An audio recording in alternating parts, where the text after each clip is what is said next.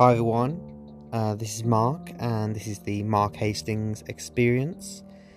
And in this podcast, I'm going to be talking about everything from poetry to films to TV shows to books, and about anything and everything that inspires me. And I hope you like what you hear.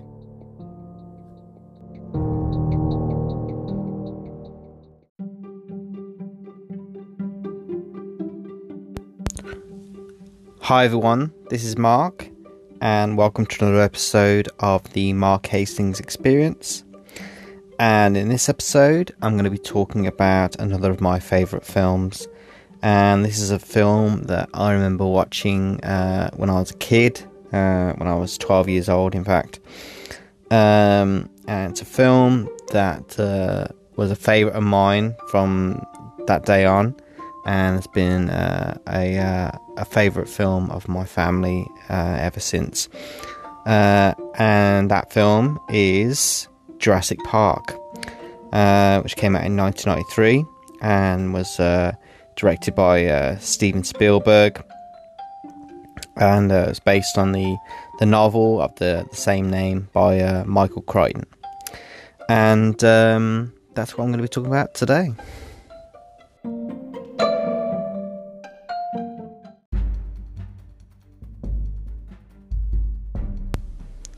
So, as I was saying, in this episode of the podcast, I'm going to be talking about one of my favourite films growing up, which is still a favourite film of mine now, to this day, and that is the film Jurassic Park. And I can still remember seeing Jurassic Park back in the movie theatres back in 1993 with my family. And I think we actually watched it twice, or I might be misremembering, but I have this instinct that we watched it twice because it was so good, and I can still remember buying the VHS tape of Jurassic Park when it came out. I think it came out around Christmas that year, but I might be wrong. It might have been the year after, probably 94, but I think it was around Christmas time that it came out.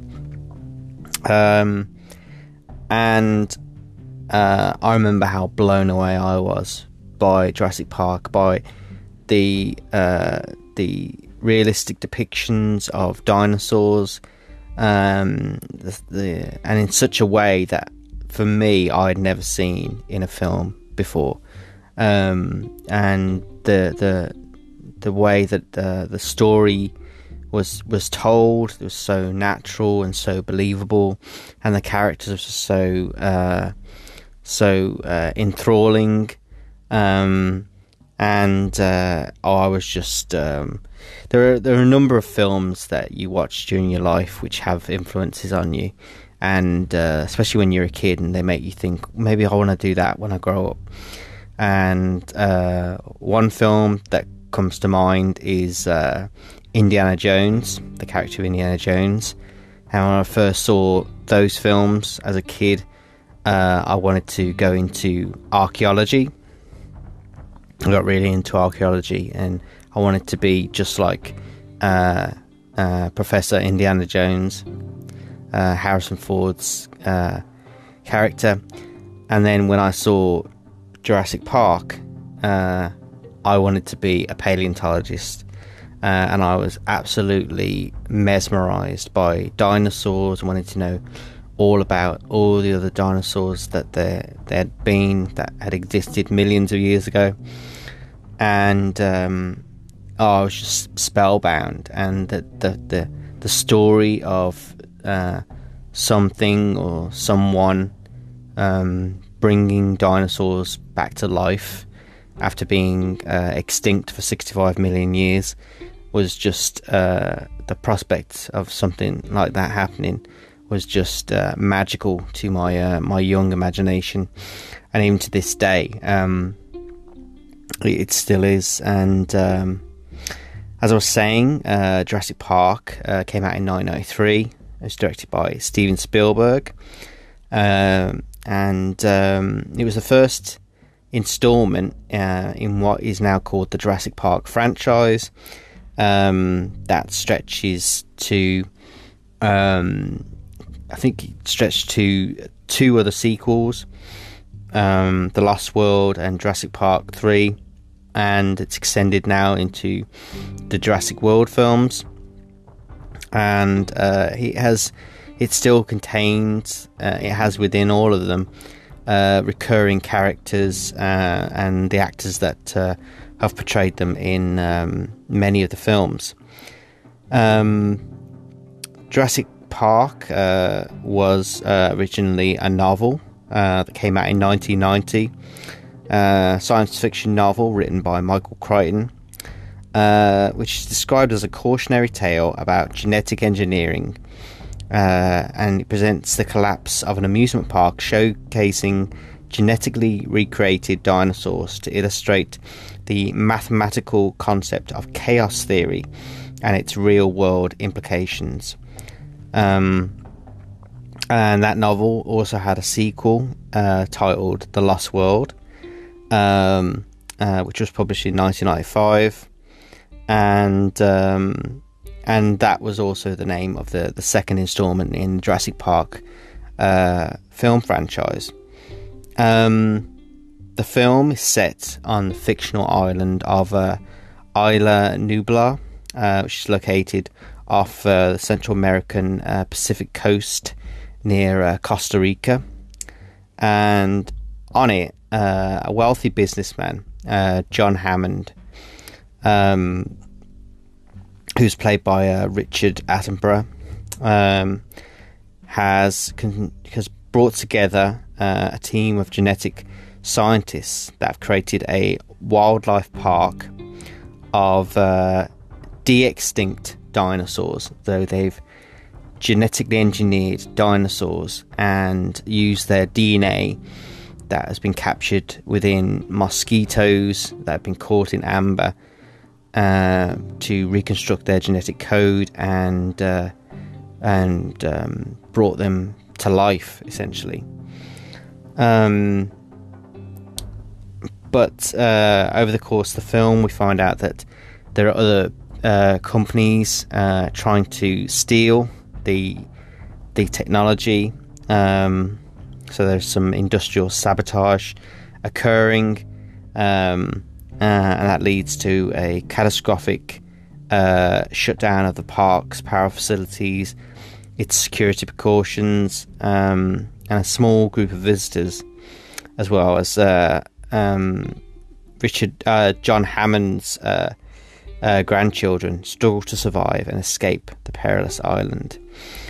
And as I said, the special effects, which were created by Industrial Light and Magic, ILM, and they created both the computer-generated dinosaurs as well as the life-sized animatronic dinosaurs,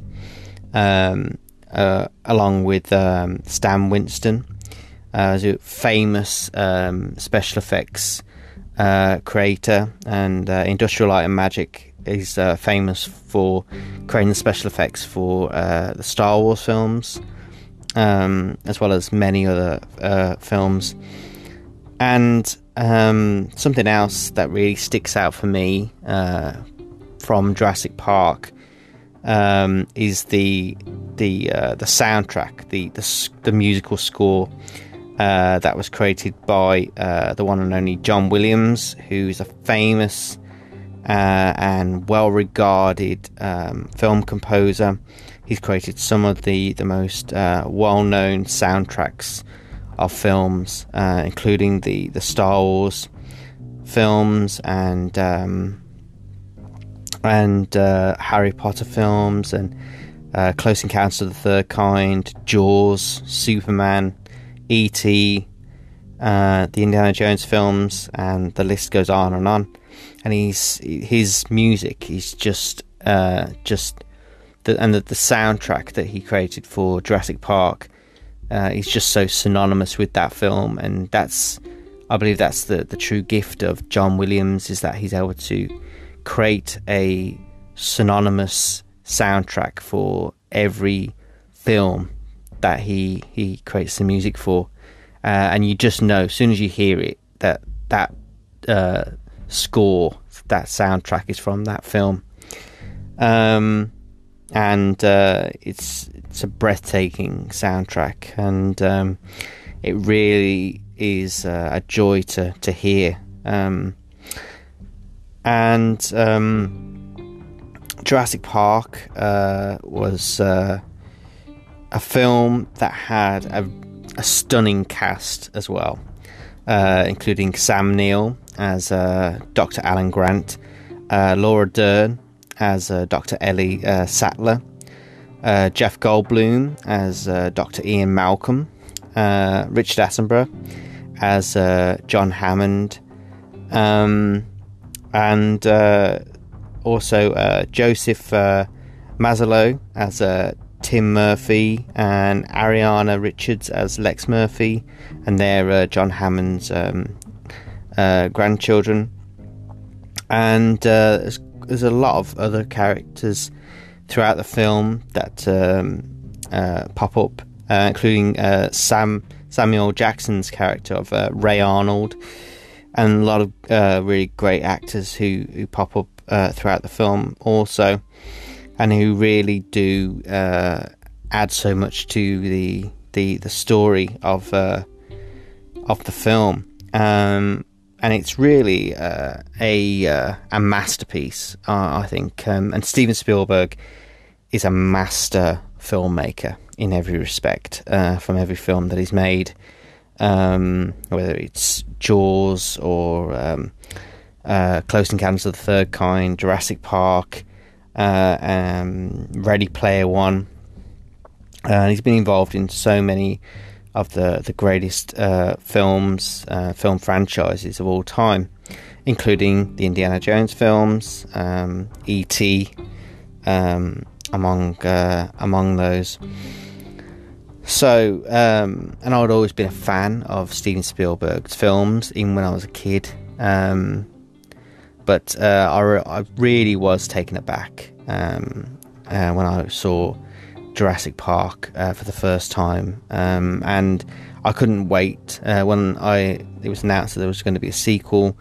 I knew that I definitely was going to see that, and my family went to see it as well, and it's highly regarded by so many people for being incredible and groundbreaking in so many respects. It really did push the bar in terms of special effects and storytelling, and also adaptations, because it was such a great interpretation of such a wonderful novel.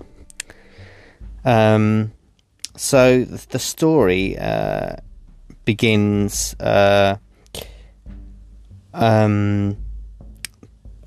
this island of Isla Nublar, which is a fictional island off the coast of Costa Rica, which industrialist John Hammond has created a theme park of cloned dinosaurs, which he's due to open, called Jurassic Park.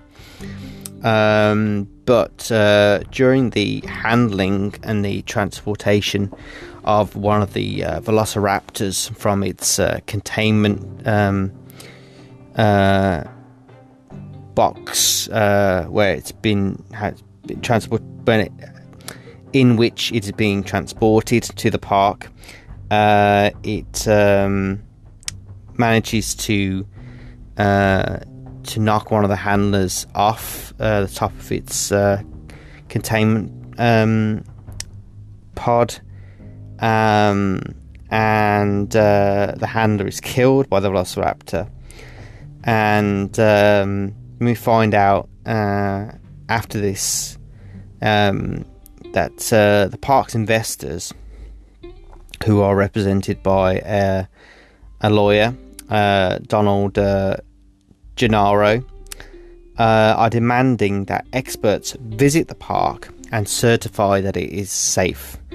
The lawyer, Donald Gennaro, invites mathematician and chaos theorist Ian Malcolm, who's played by Jeff Goldblum, while John Hammond invites paleontologist Dr. Alan Grant and paleobotanist Dr. Ellie Sattler, who played by Sam Neill and Laura Dern, to the island to give their expert opinion and to also certify the safety of the park. And upon their arrival, the group, when they're travelling through the park, they see this incredible sight of a brachiosaurus feeding from one of the tall trees. And I can tell you that when I first saw that as a kid, that was absolutely breathtaking sight for me, and it was from that sight that I knew that this film was just a magnificent sight that even now I still recall in great detail how I felt, and I was convinced just from that moment that this film was something special. And then when the group of experts and John Hammond and the lawyer arrive at the visitor centre for Jurassic Park, the group learns the secret of the dinosaurs, how they are now a reality, and the secret is that they are clones, and the cloning process was accomplished by extracting dinosaur DNA from mosquitoes that have been preserved in amber, as well as the DNA from frogs that's been incorporated into their genetic structure to fill in the gaps in the genome of the dinosaurs. To prevent breeding, all of the dinosaurs were made female, and Ian Malcolm actually says that this idea is will inevitably break down, and that they will find a way to reproduce. Nature will find a way to reproduce on its own. And then the group watches the hatching of a baby velociraptor, and then visit the velociraptor enclosure.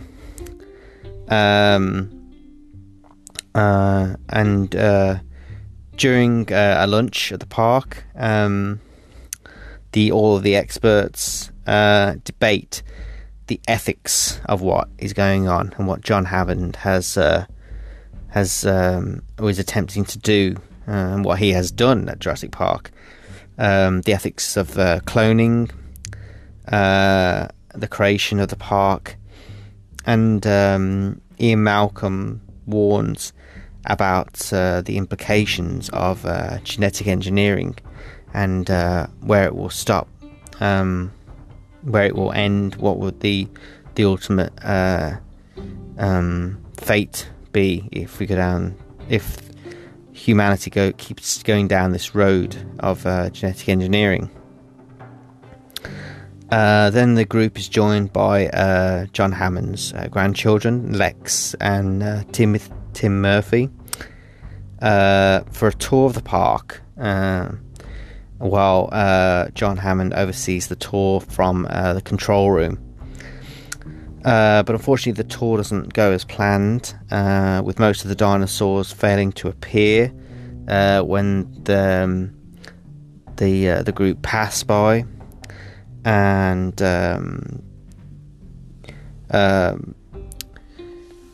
the group hear the calls of a sick Triceratops, and Dr. Alan Grant, Sam Neill's character, as well as Laura Dern and Ian Malcolm, who's played by Jeff Goldblum, go to assist this Triceratops, this sick Triceratops, and Ellie's very interested in trying to help it, and wonders whether the sickness could have been caused by some kind of plant that the Triceratops had eaten. But unfortunately, their trip around the park has to be cut short because a tropical storm is approaching Isla Nublar, and most of the park's employees are due to leave for the mainland on a boat, and they do so while the visitors attempt to return with the assist of their electric vehicles, except Dr. Ellie Sattler, who stays behind with the park's veterinarian to study the Triceratops. Jurassic Park's lead computer programmer, Dennis Nedry, who's played by Wayne Knight, we find out has been bribed by a character called Dodson, who's working for Hammond's corporate rival, and he wants Dennis Nedry to steal some fertilized dinosaur embryos, and he'll be paid for them, and that's what leads Nedry to deactivate the park's security system to gain access to the embryo storage room, so that he can steal some of the embryos, and he stores the embryos inside a container that's disguised as a shaving cream can. He also sabotages and cuts the power to some parts of the island, and also to the vehicles, which have Alan Grant and Ian Malcolm and John Hammond's grandchildren in, and effectively stranding them. Because most of the park's electric fences have now been deactivated, this allows some of the dinosaurs to escape their where they've been impounded, and we see a Tyrannosaurus Rex escape from their pen through the fences, and the Tyrannosaurus Rex starts to attack the vehicles and the group within them. And then Alan Grant, Lex and Tim eventually do find a way to escape, but Ian Malcolm is injured because he tries to run off with a flare to try and draw the Tyrannosaurus Rex away, but he's knocked unconscious, and then the Tyrannosaurus Rex devours the lawyer while he's sitting on the toilet. Actually, he hides in the toilet, and the Tyrannosaurus Rex the bathroom that he's sitting in gets knocked down because of the storm, and the Tyrannosaurus Rex goes straight for him and eats him. And then we see Dennis Nedry on his way to deliver the embryos to the island's docks, but he gets lost in the rain while traveling in his Jeep. He crashes, and he has a very close encounter with a Dilophosaurus dinosaur, and he gets eaten as a result. Dr. Sattler helps the game warden, the character of Robert Muldoon, is played by the actor Bob Peck, and then they attempt to search for the survivors, but they only find Ian Malcolm just before the Tyrannosaurus returns, and the Tyrannosaurus Rex actually chases the Jeep that Ian Malcolm and Dr. Sattler and the game warden are in, but they outrun him. And then we see Dr. Grant, Tim and Lex take shelter in a treetop, and they see a herd of Brachiosaurus eating, and that's when there's a famous conversation that Alan Grant has with the kids, and it leads him to talk to them about the dinosaurs and their nature, and how they may be able to one day reproduce, because as he says, life finds a way. Even though the dinosaurs were designed to be female, that sometimes biology and nature has its own intentions, and he notes that there are some frogs that are able to change sex from female to male and vice versa, so that might be an actual possibility for the dinosaurs of Jurassic Park. Especially West African frogs, who could change their sex in a single sex environment, and that can allow for breeding. And Dr. Grant concludes that the dinosaurs have been breeding, especially after they discover that some broken shells of some dinosaur eggs. So, as I say, and as he points out, that if it's possible to do something, then life will find a way.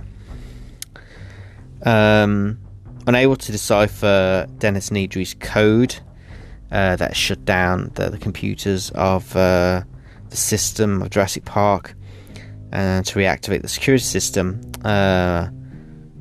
John Hammond and the chief engineer Ray Arnold, played by Samuel Jackson,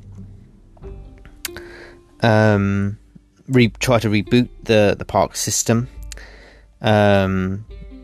but they end up shutting down the park's grid, and then they retreat to an emergency bunker where Ray Arnold heads to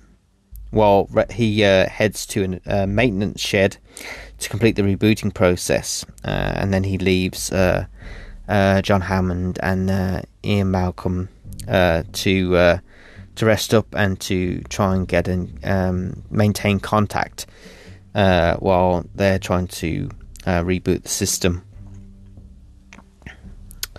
But when Ray Arnold fails to return, Dr. Sattler and the game warden, Robert Muldoon, head to the shed to check on him, but they discover the shutdown has deactivated the remaining fences and has released the velociraptors.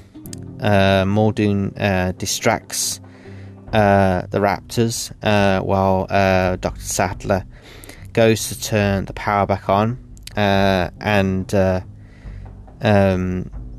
she's attacked by a raptor while she's trying to get to the shed, and that's where she discovers that Samuel Jackson's character, Ray Arnold, is dead because she finds his severed arm.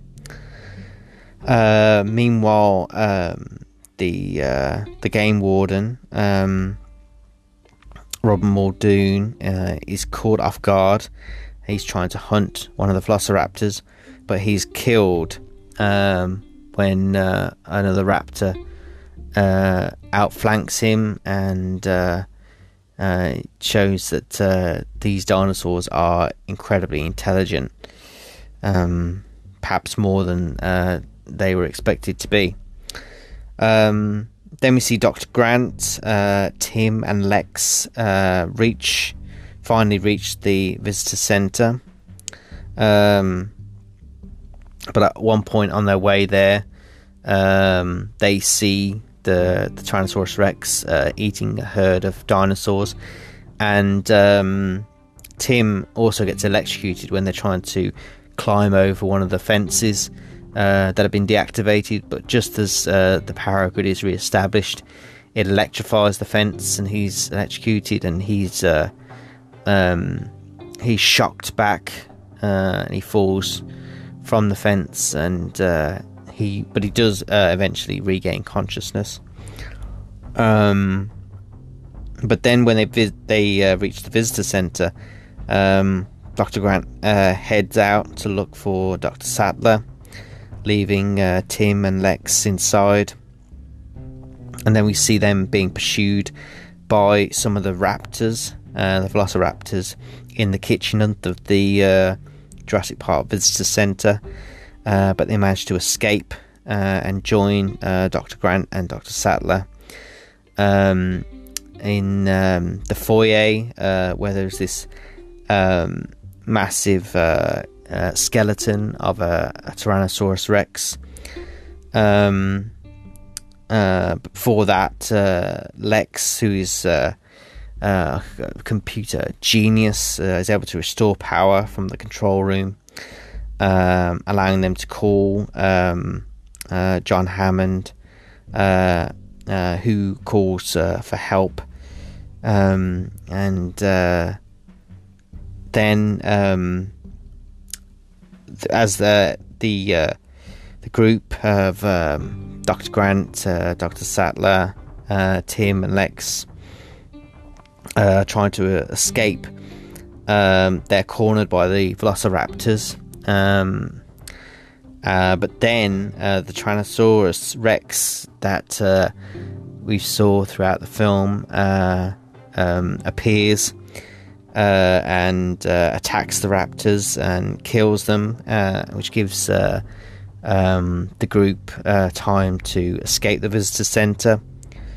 And then John Hammond arrives in a jeep with Ian Malcolm, and the group head to a helicopter that is waiting for them, and they use the helicopter to finally leave the island, and leaving all the carnage and the dinosaurs and the damage that has been done behind. And the final scene is when they're all aboard this helicopter, and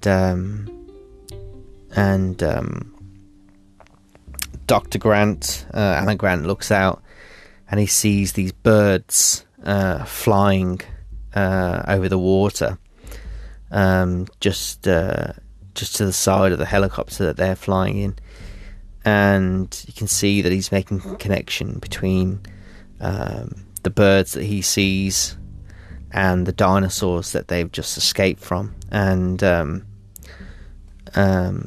because it's a clear fact that dinosaurs are one of the remaining forms of life that were born of dinosaurs that still live to this day are birds. And there is a a direct connection between the two.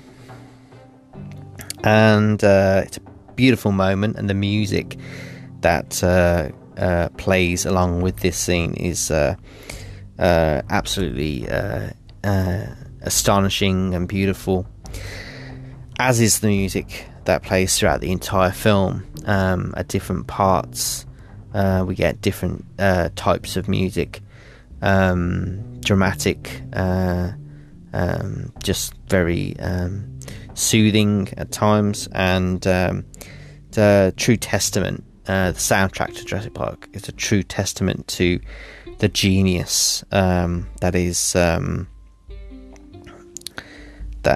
the beautiful music of John Williams. That his scores are able to they have such a magic to them, and they're able to generate such emotion from the audience, as do the visuals of the film. I mean, Jurassic Park is such a beautifully shot film, also, as are all of the films within the franchise. But Jurassic Park, even though it's a part of the franchise now, at the beginning, when I first saw it, in my opinion, it was perfect just the way it was, as a standalone film. But because of its success, of course, it generated other films that would follow. But I think, in comparison, I think Jurassic Park stands alone, and it stands out from all the other films that are set in the same universe, the same franchise as it, and it's always going to be a special film for me. It brings back a lot of memories for me of my childhood, and of my passion for paleontology and for dinosaurs. And I know it's something that a lot of kids, it's a phase a lot of kids go through, this entrancement by dinosaurs, especially because they're such mythical creatures, and they lived such a long time ago that the possibility of actually meeting a dinosaur is a very engaging thought. But some dinosaurs you really, and as it's shown in Jurassic Park and in Jurassic World films, you really wouldn't want to come face to face with one of these dinosaurs, especially the meat eaters, because they would eat you alive without even thinking about it. But even to this day, we're learning more about dinosaurs, and they're still uncovering the skeletons and the remains of dinosaurs that lived millions of years ago, and it's still a compelling area of interest for me. Even a recent news article that I read, they just found the first complete T-Rex skeleton that had been locked in a fight to the death with a Triceratops. It was finally revealed to the public after being buried for 67 million years in Montana. It was found back in 2006 by a cattle rancher and two of his friends, and it depicts, it's the remains of a T-Rex and a Triceratops that were seemingly in a ferocious battle to the death with one another before they were frozen in time, for whatever reason, whatever the circumstances were. It's not known, but it's as I say, it's interesting yet again. I mean, the extraction of this 14-ton these 14-ton skeletons, you know, after all this time, and they've been so well preserved. In fact, one of the scientists involved in the dig and the preservation of the two skeletons that have been found, a Dr. Lindsay Zano. She says that the fossil, especially the T-Rex, will forever change our view of the world's two favourite dinosaurs. She's the head of paleontology at the North Carolina Museum of Natural Sciences. She also says that the preservation is phenomenal, and we plan to use every technological innovation available to reveal new information on the biology of both the T-Rex and the Triceratops. And that they are. She also says that she's continuing to study the specimen of the two dinosaurs, and it's noted that the T-Rex includes the only 100% is the only 100% complete T-Rex that has ever been found, and it's the most well preserved of any that have been found, and I think this discovery is just really spectacular and mind-blowing, and it really is incredible that there are still things to be found. There are still things buried under the ground, just waiting to be revealed. These gargantuan creatures that roamed the earth millions of years ago, which is such a long time ago. We can't even imagine creatures like that walking around now, especially in the world that we've constructed around ourselves. And they do, even now, they seem mythical. They don't even seem real. They seem like they could be a fiction, just like created in a movie, like in Jurassic Park. But they're actually, even the dinosaurs in Jurassic Park and the Jurassic Park franchise, they're all based on actual paleontological discoveries of skeletons of all kinds of dinosaurs that lived millions of years ago, before everything changed for them, before the world got shook and turned upside down, and it had to start again, essentially, at the end of the Jurassic and the Cretaceous period in our history, in the history of the world. So it's fascinating, the discovery that has been announced of both these dueling dinosaurs. And I just wonder if this discovery will inspire any further chapters that come in the Jurassic Park franchise.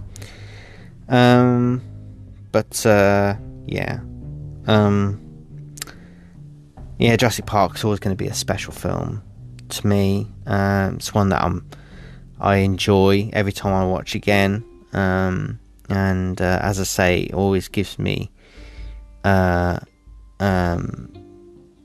always makes me think of when I was a kid, when I first watched it, how entranced I was by these dinosaurs that looked realer than any that I had ever seen portrayed previously, that I could even believe that there was a possibility that they could be brought to life, and who knows if that could be a possibility one day. Perhaps they will discover the complete DNA chain, the entire genetic structure. They'll be able to reconstruct the entire genome of a dinosaur and recreate it. A living, breathing dinosaur walking the earth after 65 million years. That would be an incredible feat of science and biology, and it would be something that would be something that had only been previously a part of the imagination, or a part of the story of a film or a novel. But with the advances in DNA testing and DNA and genetic manipulation that is possible now, even compared to 1993 or 1990 when the novel came out, who knows what could be possible. So perhaps one day we'll see Jurassic Park become a reality in some way, shape or form. Who knows. But I think I'm going to leave it there for now. I hope you liked my review of Jurassic Park. Always going to be a favourite film of mine. And if you haven't seen Jurassic Park or any of the Jurassic Park films or Jurassic World films, then I would definitely recommend that you check them out, because they're really incredible films. And you won't be disappointed. I'm going to leave it there for now. I just want to say thank you for listening. Hope you like what you heard, and I'll talk to you again soon.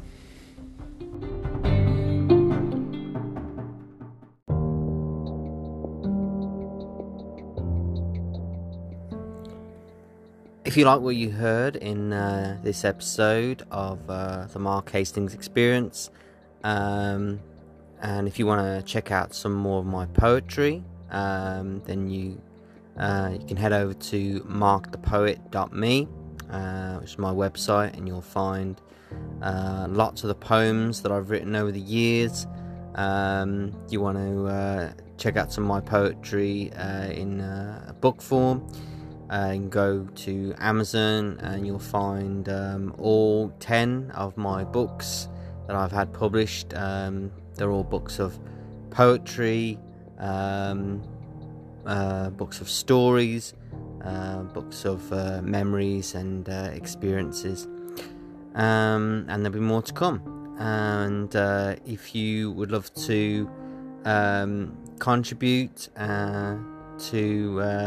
to the podcast, then you can do so by heading over to Patreon and searching for Mark the Poet, and your support would be greatly appreciated. But as I said, I hope you liked what you heard in this episode, and I'll talk to you again soon.